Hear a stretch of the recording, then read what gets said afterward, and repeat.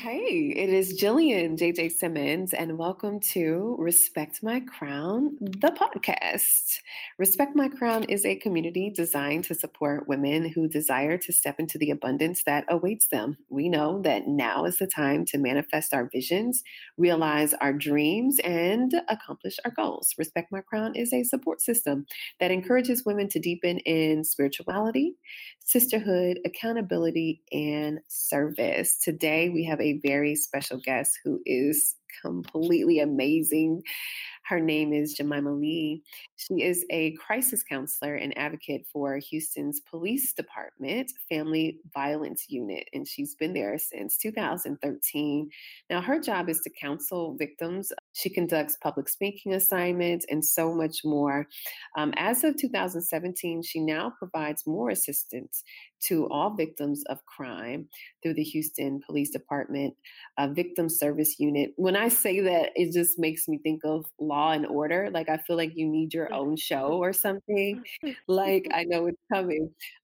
She is also a graduate of Mississippi Valley State University, where she received her Bachelor of Science degree in social work, and she has her Master's of Arts Counseling and Master's of Science in Marriage and Family Therapy from Prairie View A&M University. Them Prairie View folks, they be proud. I love some Prairie View people. Yeah, You guys give a warm welcome to Jemima Lee. How are you? I'm great. I'm great. Thanks for asking. I am so glad that you are a part of the show today. You and I, we did a Insta live. Was it last year or was it? Yeah, it was last year. Yeah, it was Gosh, last early year. last year. We were talking about dating abuse, and February is Teen Dating Abuse Month. And I just felt that it would be great to give people some tools, and maybe not even just for teens, but maybe parents of teens, as we try to guide our kids in the right direction and help them to, look out for some of these signs. I wanted to just chat with you a little bit about some of the things that you see, some of the statistics that we need to know about for folks right here in our own backyard, and also, giving some tools for people to use that can help them in having a successful relationship. So let's maybe start with some of the stats. Okay. What are we looking like when it comes to domestic abuse? Okay. So I'm gonna give you two different types of stats. One set of numbers I'm going to provide to you all on today will be the numbers that come from our analysis within the Houston Police Department about the amount of cases that we have received and touched with regards to domestic violence. Now, when we do the comparisons, we do year-to-date comparisons within a 5-year range. So I'm going to start back with just to give you guys an idea of how serious this is with regards to the victims that we, you know, attempt to assist or try to touch and help get assistance with pursuing the charges and so on and so forth within the Houston, Harris County area. From 2015 to 2016, the numbers went from 21,282 to 21,728. Now, these are the domestic violence cases that we received Wow. within that time frame. That was a 446 number in increase. So from My 2016 goodness. to 2017, you had 21,728. That number increased by 615, which took us up to 22,343 cases in 2017. So we're now up to Wow. 2018. Went from 22,343 to 23,953. That was a 610 case increase. So from Mm. 2018 to 2019, you have 23,953 to 23,927. So as you can see, it went down 26. That's not a drastic Wow. change at all. That kind of gives those that are on the outside of law enforcement that don't have access to these type of numbers great insight on the type of things that we deal with. Now, keep in mind, this is year-to-date comparisons for the Houston Police Department. You have other surrounding areas that are not listed on these numbers that I do not have privy to because I don't work for those agencies. But that is a lot of individuals. That also Yeah. includes the teenagers as far as like 17, because we deal with 17 and up in my division with regards to family Right. violence. And we will receive those numbers again starting in September. I will have new numbers for September 2019 to September of 2020. I can only hope that those numbers have decreased significantly with regards to the amount of individuals that are being abused, physically abused within the Houston area. Those are some very, Wow. very shocking numbers. That's something that we, as a state within the state of Texas, they do a lot of things for victims of domestic violence to hope that we can decrease these numbers somehow, someday, to the point where it's possibly zero. And I know that's a long Yeah. way from here, but with all the resources that are coming out now and with your podcast and with everything that you do for every individual, I can only hope that they listen and they accept what we have to offer because we're here to most definitely help them any way that we can. Why do you think the numbers grow? Well, the numbers grow, honestly, because a lot of victims, they do get to that point where I am tired. And unfortunately, too, within those number of victims, you have a lot of repeat victims. Because as you know, Yeah. statistics do state that they go back at least 7 times. It sometimes takes that amount of time for them to say, I am done. Um, Not for all. You have some individuals go through it that one time and they say, I am done, I am finished. This is not how I was raised. I would not allow it. They walk away. They do what they need to do. They don't go back.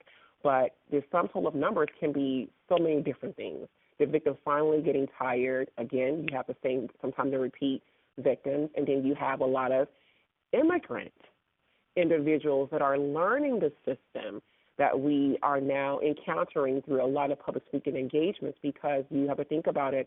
The one thing that they do not like about law enforcement is if I talk to them, I'm going to be deported.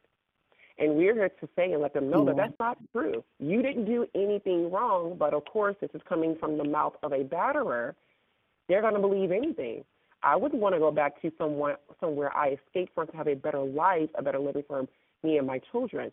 So now you came encounter with someone that knows the system, know that they can use.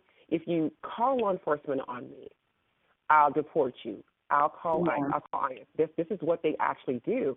So a lot of our victims are now speaking up because they're hearing by way of public speaking engagements or by someone they knew that went through it, hey, there's help for us as immigrant women. Yeah. Don't be afraid. Speak out. It's a challenge for people to know where to go for the resources, unless it gets to the point where there is an arrest. And uh, and then, you have people in the system who are able to direct these victims to the right resources. But a lot of people who don't go to the Mm-hmm. police may find it challenging to get resources. Can you talk a little bit about some of the resources that are available to people? Yes, like with regards to crime victims compensation, that is something that's given by the Texas Attorney General Office. We have been privy within the Houston Police Department to have a unit called Victim Service Unit, which services all victims within the Houston Harris County area, actually. And of course, for us, it has to be a case within our jurisdiction for us to be able to assist them. But every county has a counselor or an advocate within their department that can help a victim of abuse, sexual assault, terroristic threats, stalking, what may have you, whatever they're coming in for. So the one thing, crime victims compensation.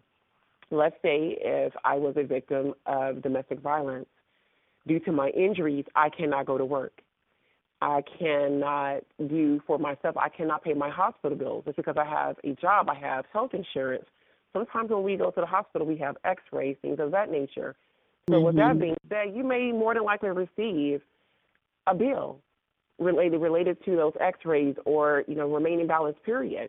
So what crime victims compensation does for a victim of domestic violence, sexual assault, any crime pretty much, you basically will receive that assistance from the Texas Attorney General office by simply filling out this application. And honestly, they can go online and look up crime victims compensation for the state of Texas. It's very thorough. It's very self-explanatory for how they can sign up online even. Now, the flip side to that, because you do have victims of sexual assault, domestic violence, which is family violence for us, and then you have those that fall on that side of major assault. So some sexual assault victims or major assault victims do not know their attackers in some cases. Like we could be in the parking lot and don't know one another, but we're fighting over a parking space. I don't know you, you don't know me, but I injure you. You file a police report against me. Now, you can also fill out the paperwork for crime victims compensation to get your medical bills paid and get reimbursement for time that you lost on your job, and you don't have to be pursuing with charges through the Houston Police Department because you may or may not never know who that person was. And that's the same thing for sexual assault victims if you do not know that suspect. But now, when it comes to family violence, it says it all within the name. That means you know that person, whether it be a friend, a roommate, cousin, mother, father, sister, brother, you kind of get it. You have to be pursuing with charges in order for crime victim compensation to pretty much reimburse for those hospital bills, your loss of wages, psychiatric care.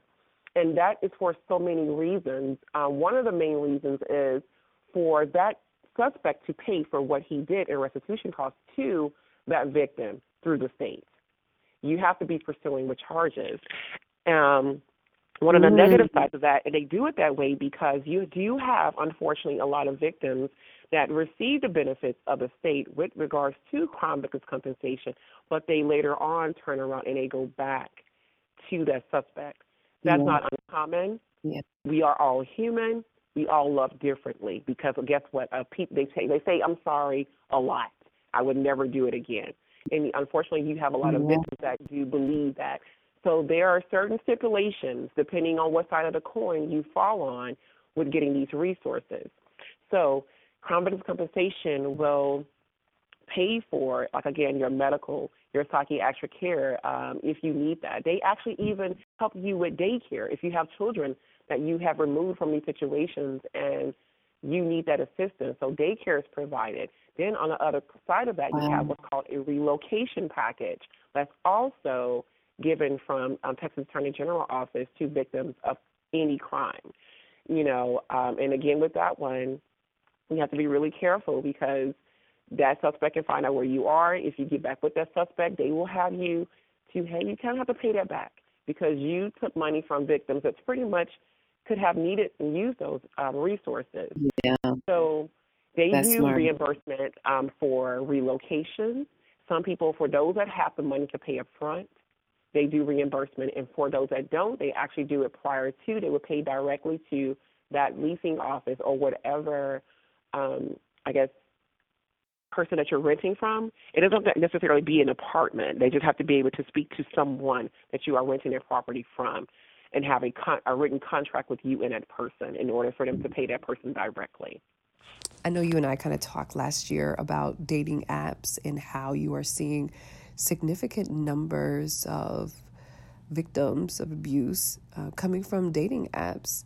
Can you share a couple of those stories with us so people can be aware of what to look out for and how to protect themselves? Okay.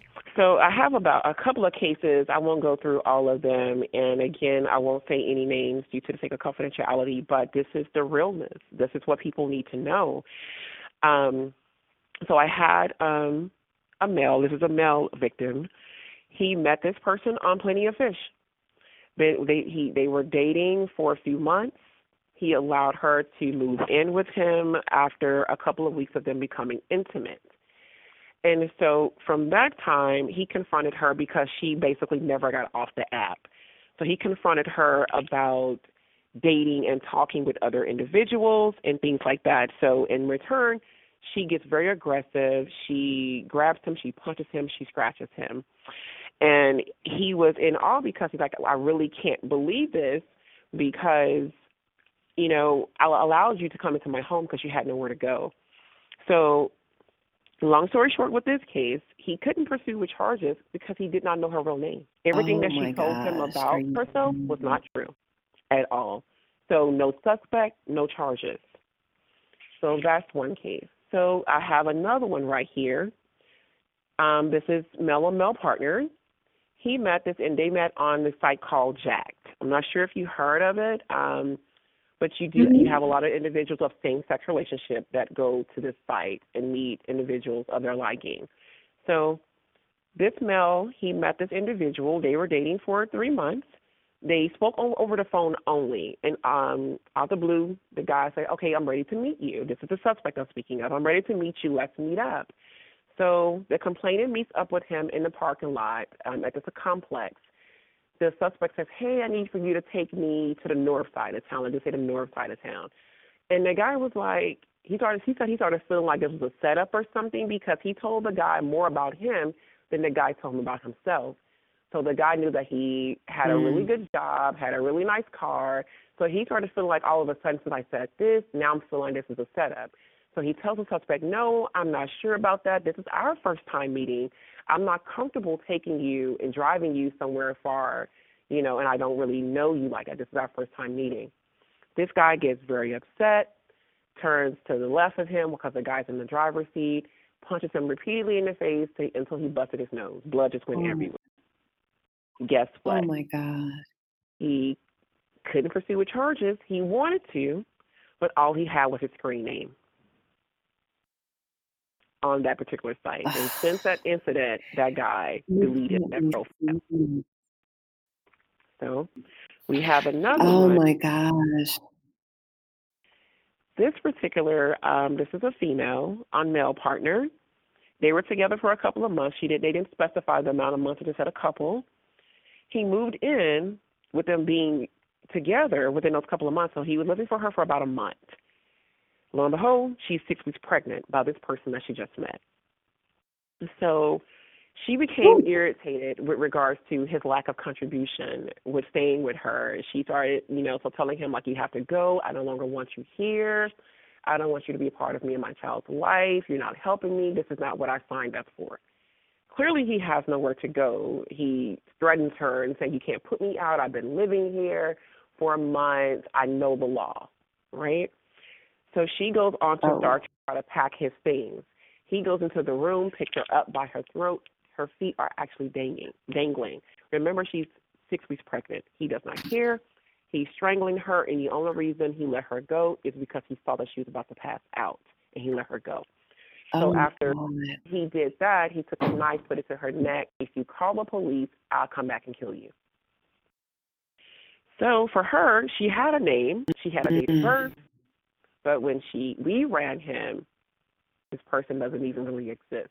Yes, did not. He was not, again, a false name. And so she That is so devastated. And I told her, I completely understand your reasons for being devastated. This is someone that you are now currently pregnant by, so you don't even know who to name this child by because that's not his real name.